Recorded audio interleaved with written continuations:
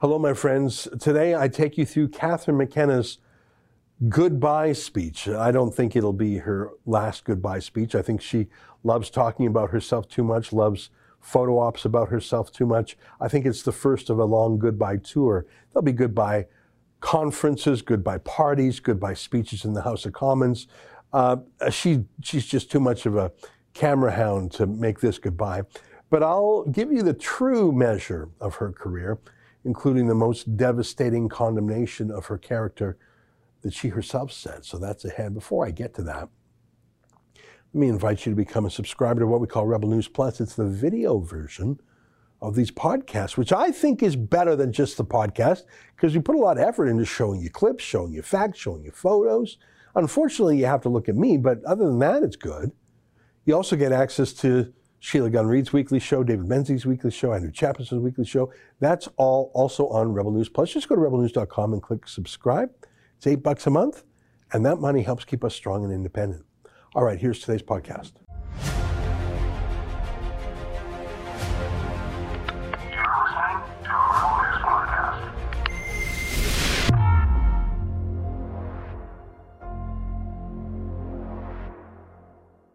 Tonight, Catherine McKenna announces she's quitting politics in a burst of self-pity and narcissism. It's June 28th, and this is the Ezra Levant Show. Why should others go to jail when you're the biggest carbon consumer I know? There's 8,500 customers here, and you won't give them an answer. The only thing I have to say to the government about why I publish it is because it's my bloody right to do so.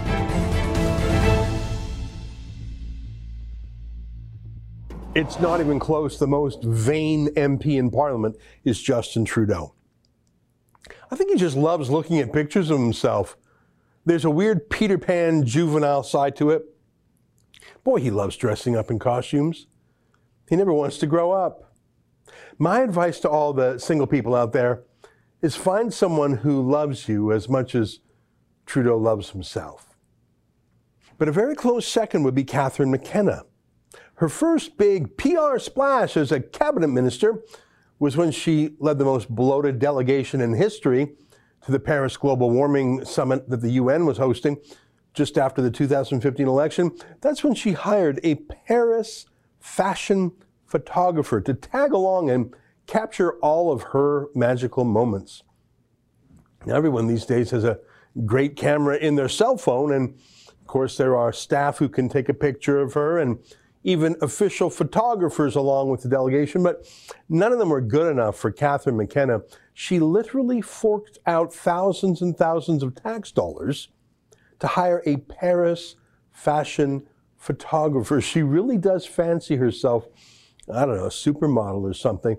Well, she does have the vocal fry down pat. I don't know how you can have a Valley Girl accent when you're from Hamilton, Ontario, but she mastered that. Here's how she started. That's how she started her career as an MP. And I think she ended it in a similar flourish today. She had a photo op to announce she's quitting politics. And she exited with the same vanity flourish with which she entered.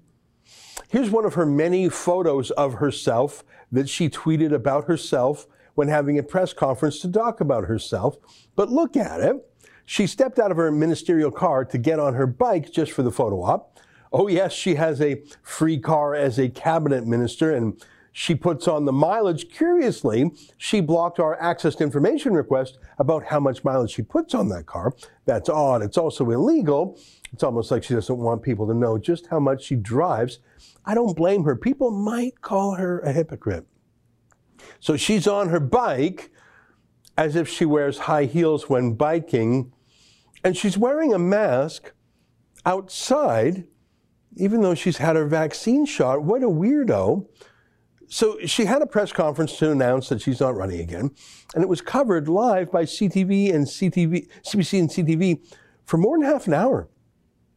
I'm not even kidding. Is that the top news in Canada, in the world? I think it was 42 minutes of unfiltered, self-serving propaganda.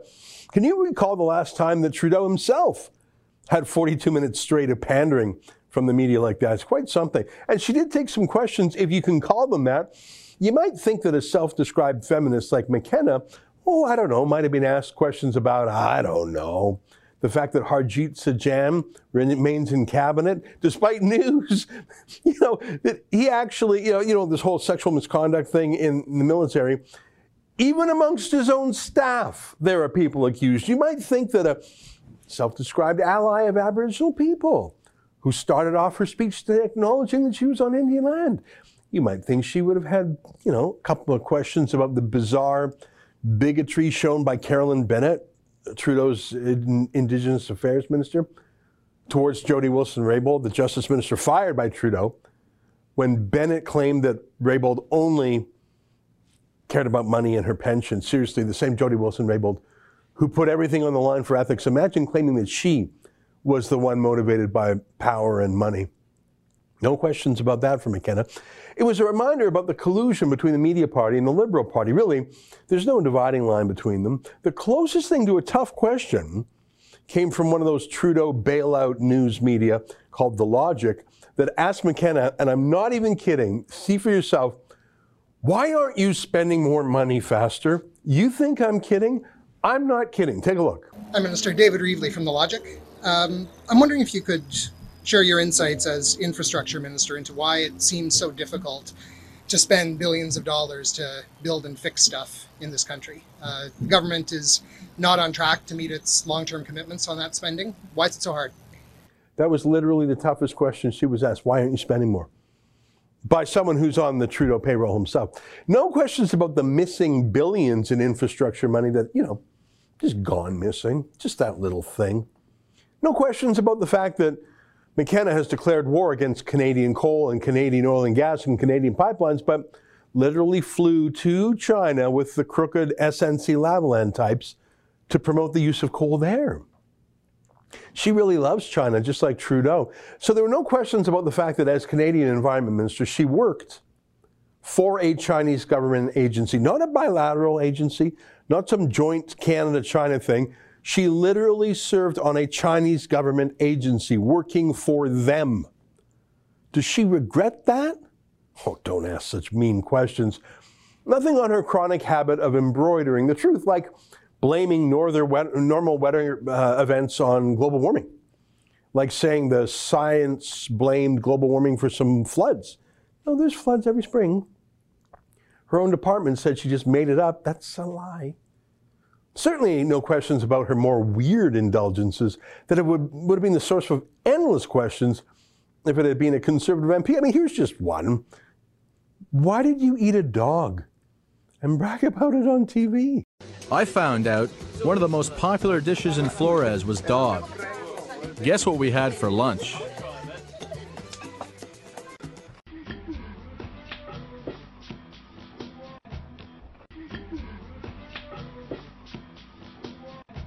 That's weird. But what got me the most about Catherine McKenna was about how she manipulated feminism and used it to silence other women and to excuse herself from any accountability. She was silent as Trudeau fired Jody Wilson-Raybould and Jane Philpott, possibly the best health minister Canada ever had. Imagine if she had been in charge during the pandemic instead of Patty Haidu, that graphic designer and Chinese Communist Party activist.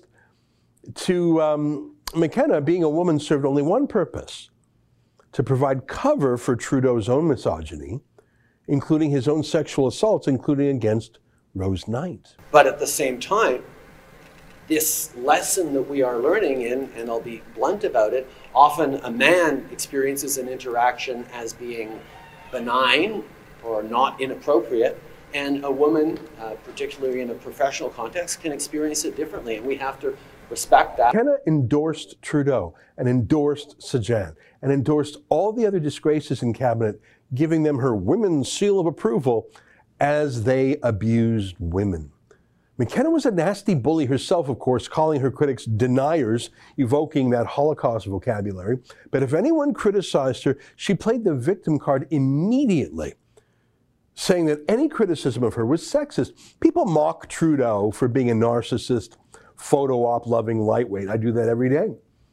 McKenna is the same way, but when people criticize her for it, including Sheila Gunn-Reid's gentle nickname for her of being Climate Barbie, after she hired that Paris fashion photographer, McKenna went full enraged emo and said it was the worst thing to happen to women in modern history in Canada, and shame on Sheila for being so sexist. Which is weird because McKenna herself loves bullying women. Do you remember when Sheila Gunn Reid asked a real question of someone from McKenna's delegation to that UN global warming conference? Remember this? Hi, I'm Sheila. Nice to meet you. I'm Kevin. Hi, Kevin. Rachel, you got a card? Yeah. This is my staff. Great. Okay. No. Sorry. And for which organization? No, sorry. We're actually not available. We're on our way to another meeting. Well, he just agreed to speak to us. Really? Yeah. All right. But he just agreed to speak to us. Why are you not speaking to us? Is it just us in particular? Is it just us in particular that you don't want to speak to? Is it just... Go to our next meeting? No, thank you. Us, though? Like, why don't you want to speak to us? Do I seem unpleasant, or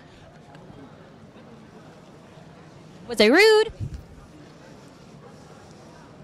I don't understand why you won't speak to us. You were just sitting there speaking to a bunch of people.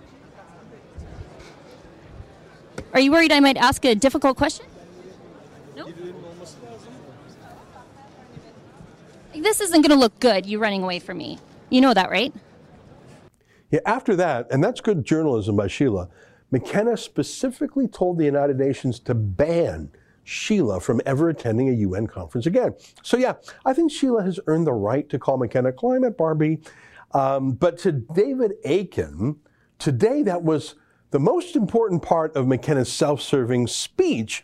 It's the most important thing David Akin wanted to ask McKenna about. David Akin, Global News. Thank you, Minister, for taking our questions, and congratulations and good luck on whatever's in the future.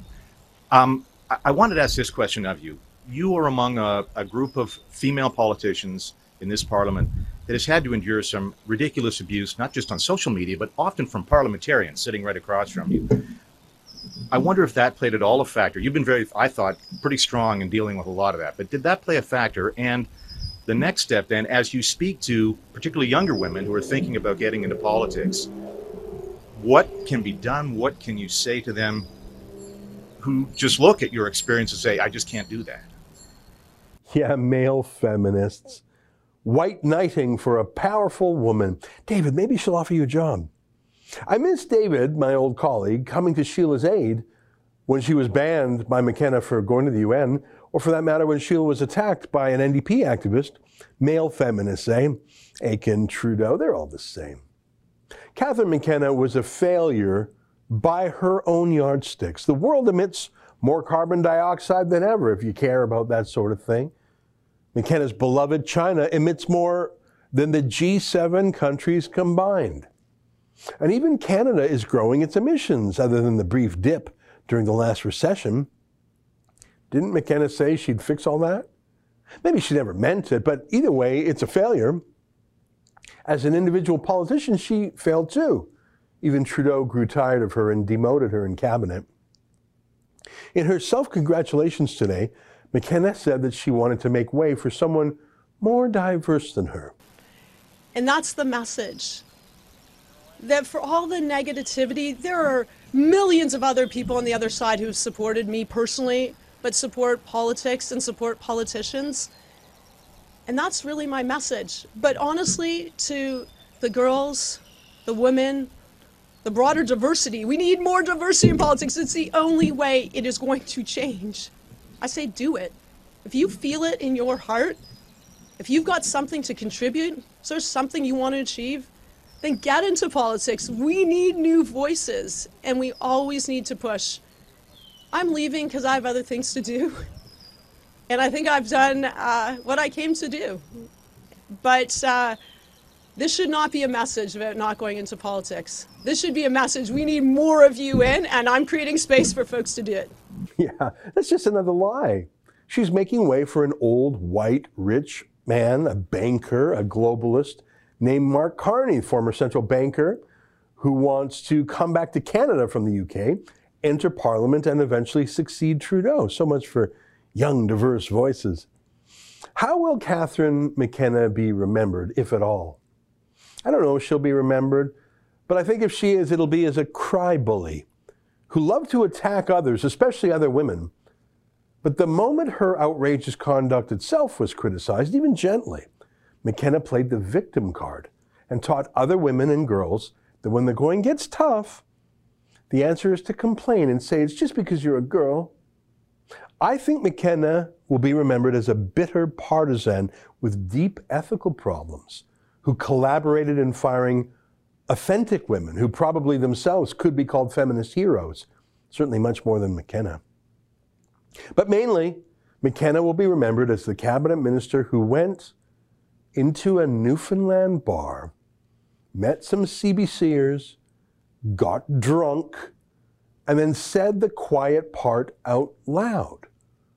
The secret to success, she said, was just to tell a lie over and over again. You know, I actually gave them some real advice. I said that if you actually say it louder, we've learned in the House of Commons, if you repeat it, if you say it louder, if that is your talking point, people will totally believe it. So just go. Yeah, that's what we'll remember of Catherine McKenna, in her own words. Stay with me for more.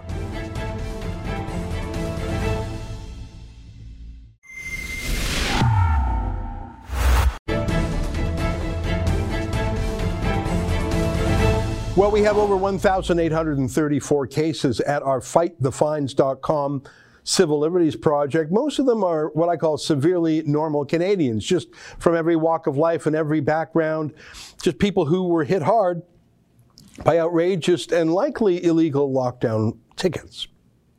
However, amongst those 1,834 cases, there are some special ones that stand out, including a few churches, a few businesses, and a few cases that the politicians really want to turn into examples. And Calgary, and Alberta more broadly, seems to be ground zero for the maximalist approach to lockdown prosecutions. And today, 3 of those most prominent cases issued rulings. A court issued a ruling. Chris Scott, the proprietor of the Whistle Stop Diner in Mirror, Alberta.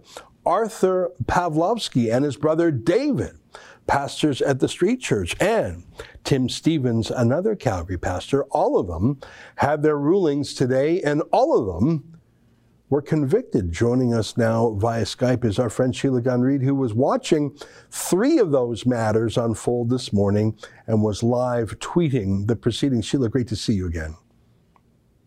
Hi, Ezra. Thanks for having me on the show. I just want to clarify one quick thing because there are a lot of moving parts today. Tim Stevens, he didn't get a decision today, but his next court appearance is kicked down the road until mid-July. So that's when we'll hear next from him. So while the politicians are celebrating, as they say, the greatest outdoor show on earth, the Calgary Stampede, while they're trying on their new outfits to celebrate the reopening of this province, Tim Stevens is being told that he'll sit in jail for at least another 2 more weeks before he even goes before a judge one more time. So, okay, thank you for the correction. So Chris Scott, the businessman, and the 2 Pawlowski brothers, they were convicted or found in contempt of court today. They will be sentenced later. Tim Stevens, you've corrected me, thank you for that, did not have a ruling today, but he will rot in jail until his trial is heard at a later date. So he remains in prison. And you know how long he's been in prison for? It's got to be a week now, right?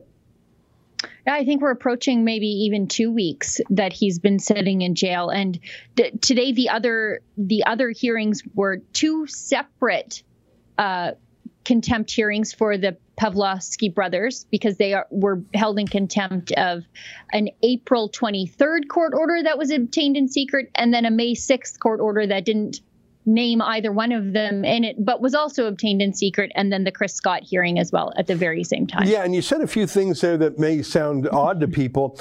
Obtained in secret, I mean, we have been crowdfunding the lawyer for Arthur Pawlowski. He was actually our very first client in Fight the Fines.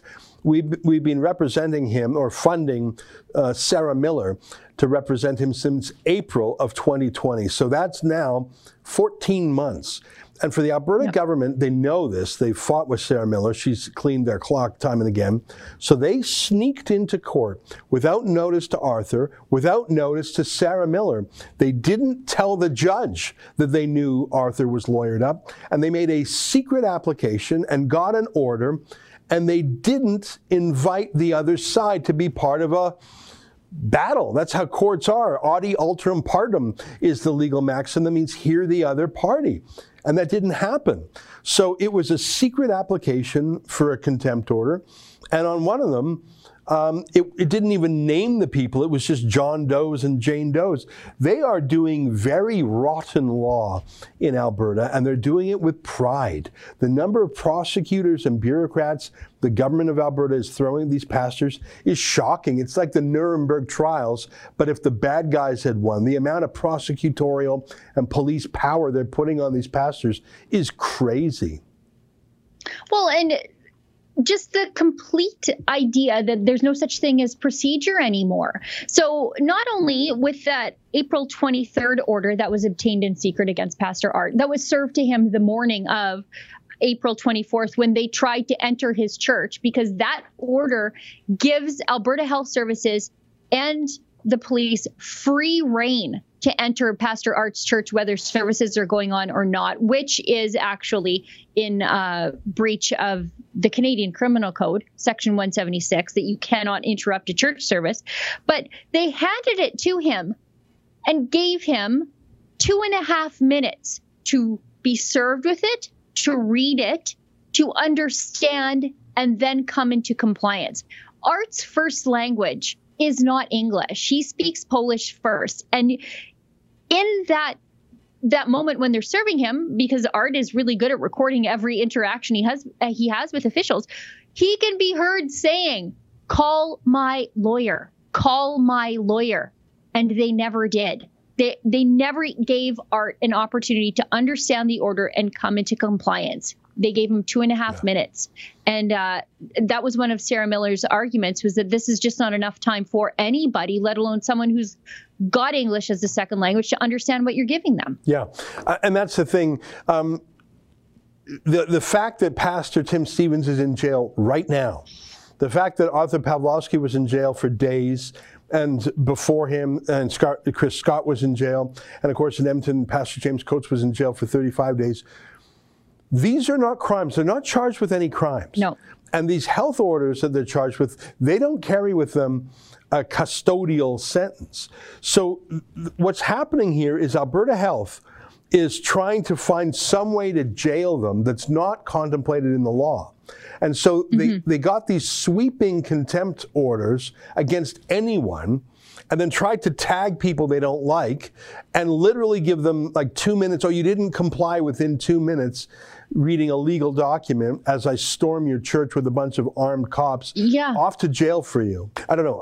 I find it deeply troubling that no one, especially the official civil liberties groups on the left, seems to care. And frankly, I'm embarrassed for the judge that upheld all of this. I mean, I spoke to the lawyer already this morning, Sarah Miller. I said, if there's grounds for appeal and if the clients want it, we will continue to crowdfund to appeal this all the way. But I do not have a lot of hope, because the government loves this lockdown, the opposition loves it, the judges love it, the police love it, the civil liberties associations, with the only exception of the JCCF and us, are silent.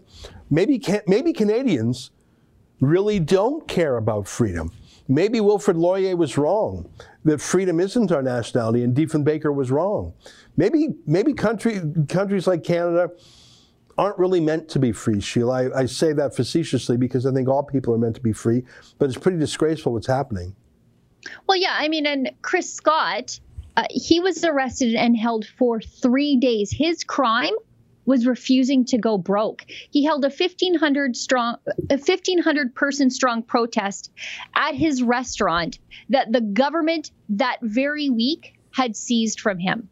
They chained the doors to the restaurant. They chained the doors to the convenience store. They chained the doors to the gas station, and they locked up his campsite for some reason, collectively punishing the entire town of Mirror, Alberta, whose closest gas station then was 20 kilometers away. So naturally, the town came out in full force to support him the night of the protest. And Chris Scott was taken away for protesting the government restraints on his own business. He was restrained from protesting government restraints. He was held for 3 days. And in Chris Scott's case, again, just like Pastor Art, the government knows who Chad Williamson is. They know that Chris Scott has a lawyer. He's been fighting other court orders on behalf of Chris Scott before, but they snuck in to a Calgary court in front of Justice Rook and failed to inform the court that Chris Scott was represented by a lawyer, and failed to inform Chad Williamson of the proceedings against his client. And because of that, on Wednesday, so 2 days from now, I think that's the biggest fight here, is that Chad and Chris are in front of the Court of Appeals because they are trying to overturn the original court order based on the fact that it was procedurally illegal, really, that it violates the fundamental principles of justice, that if you have a lawyer, you should be able to have your lawyer in court representing you, and that you should know if the court is going to do things to you that ultimately could end up with you behind bars. So on Wednesday, so 2 days from now, I think that's the big court fight, at least for Chris Scott, is that they are in court arguing that, hey, we didn't do anything illegal. It was you, the government, who did something illegal. Well, I'm not going to hold out hope that the Court of Appeal will see it any differently than the lower courts. I mean, there was an insane ruling by the Federal Court of Canada. We challenged their hotel COVID quarantine jails, and that was upheld by the federal court. And part of me thought, I get it. I've already listed how the entire establishment is in favor of these lockdowns forever. Why should one federal court judge stand up and take the heat for saying the emperor has no clothes? Why? So that everyone else in Ottawa can marginalize him and call him a kook and not invite him to Christmas parties anymore? So I think that when you're dealing with courts, especially senior courts and courts of appeal, you're dealing with the fanciest, highest stratum of society. And the higher you go on that mountaintop, the less likely you are to be a dissenter, a dissident, or someone of principle to say, whoa, there's a lot of groupthink going on up here, and I'm going to, put a spanner in the works. You're just not likely to see that. Now, I hope I'm wrong. Here's what gets me. I saw the other day that Senator Josh Hawley of the great state of Missouri wrote a letter asking the U.S. International Religious Freedom Commission to put Canada on the watch list because of all these pastors being arrested. And the letter was copied to Canada's ambassador to the States. I thought it was a great letter. I should tell you that I know of at least 20 other congressmen who are alive to this matter, and state legislators too. My God, I can only imagine what would happen if they jail these pastors again. Here's my question. You got, let's say, 24 American politicians worried about religious freedom in Canada, including a fairly powerful senator. I haven't seen a single Canadian senator of any party. I haven't seen a single Alberta government or opposition politician. Out of 338 MPs, the only one who said anything is Derek Sloan, and he was ejected from the Conservatives months ago. So I've just gone through hundreds of Canadian politicians. Not a single Canadian politician is alarmed about jailing pastors. Not one has said a word. I wish they could all lose. I wish every Canadian politician of every political party could all lose, because they are all absolutely terrible. None of them are upholding religious freedoms, and it's a disgrace. Well, I've seen a few of them speak out about another issue of religious persecution. So we've had 5 churches burned in the West here and 3 more vandalized, including a a Polish Catholic church in Edmonton. And I've seen some conservative politicians say, oh, this is, we have to speak out about these churches burning and the vandalism and the intolerance and the people who are actively cheering for it. And I appreciate that. However, you're pretty quiet about when pastors are locked up. Mm-hmm. You can't be outraged about a building. And trust me, those buildings are meaningful. They house the history of the congregation in the parish. But you didn't say anything when the government locked up the pastors of other churches. It can't be one and not the other. It has to be both. Yeah. Well, I find this whole thing very frustrating. I know we got into some technical legal stuff today, but I think, let me sum it up this way. If these things were happening in Egypt, China, the Nineveh plain of Iraq, Pakistan, parts of Nigeria, where Christians are being persecuted, if these things were happening there would be outrage. In fact, maybe Jason Kenney himself would be outraged. He used to do that. But they're happening in Canada. Other countries are starting to notice, but it's like we are sleepwalking. Sheila, I know that I'm committed to continuing to fight the fight. I think most of these pastors and Chris Scott, the businessman, are too. We got a great team of lawyers. You mentioned Chad Williamson. I mentioned Sarah Miller. We now have over a dozen lawyers across the country. For folks who want to chip in, you can go to fightthefines.com. You'll actually get a charitable tax receipt for that. I'm sad and I'm tired of this fight, but we can't stop. We have to keep fighting. It's just sad that all those things I was taught that Canada stood for, freedom, the rule of law, I'm just sort of sad to see that we failed the test that we really meant it. There are business owners who are willing to go to jail for the right of small business owners to keep their doors open. And there are pastors who are willing to go to jail in front of their crying children for the right for religious freedom for me. The least we can do is stand behind them. And I just want to take this minute to thank everybody who has donated either at savearcher.com or fightthefines.com.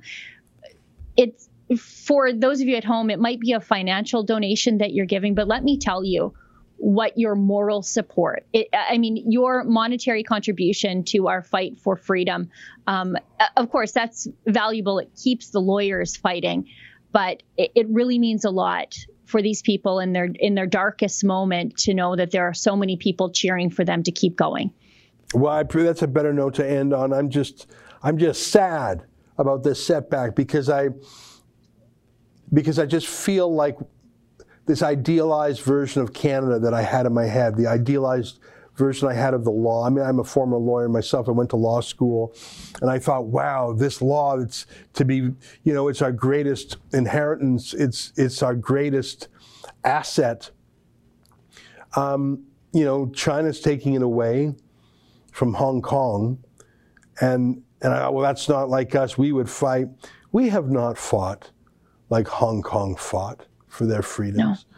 And you're right, that these pastors, including Tim Stevens, who's in jail right now, we'll keep fighting, Sheila. I just want to express my own personal sense of loss, the loss of the naive belief that the establishment in this country actually believed in freedom. That I've lost. That's a personal thing. That's just my own illusion coming into contact with reality. We're still going to fight like hell. You know that, Sheila. We'll fight like hell. And I know these pastors will and our lawyers will. It's just sad to realize it. That's all. Well, you and I were talking the other day. We can't change the world, but we can change somebody's world. And I think that's really what makes a difference for people. All right. We'll end on that note. Sheila, thanks for your great work. And we'll keep up the fight. I appreciate your time. Thanks, boss. Right. That's Sheila Gunn Reid, our chief reporter who was covering various cases. Don't mind me. We're going to get up and fight. We always do. Stay with us. More ahead.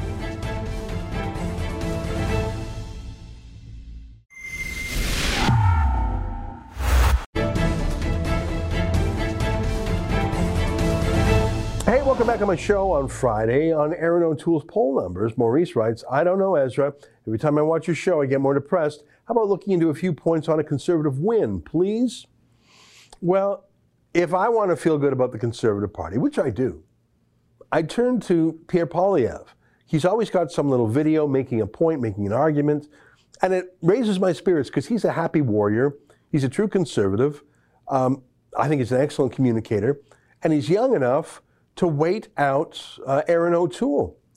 And that's how I keep my hope alive. I don't think the polls are going to provide you any hope. No, it's possible that the Conservatives will turn it around in the campaign. I mean, I guess it's possible when you've got, what is it going to be, 100 third-party super PACs against the Conservatives, and of course the greatest super PAC of all, the media. I mean, remember, the CBC literally sued the Conservative Party in the middle of the race last time. So, yeah, do you think that the Conservatives are going to rise in the polls or fall in the polls in the campaign? But if you want to have hopes, just close your eyes and think of Pierre Poilievre. I'm serious, though. He's the only hope. Travis writes, I have voted Conservative in every provincial and federal election, as well as others in my family.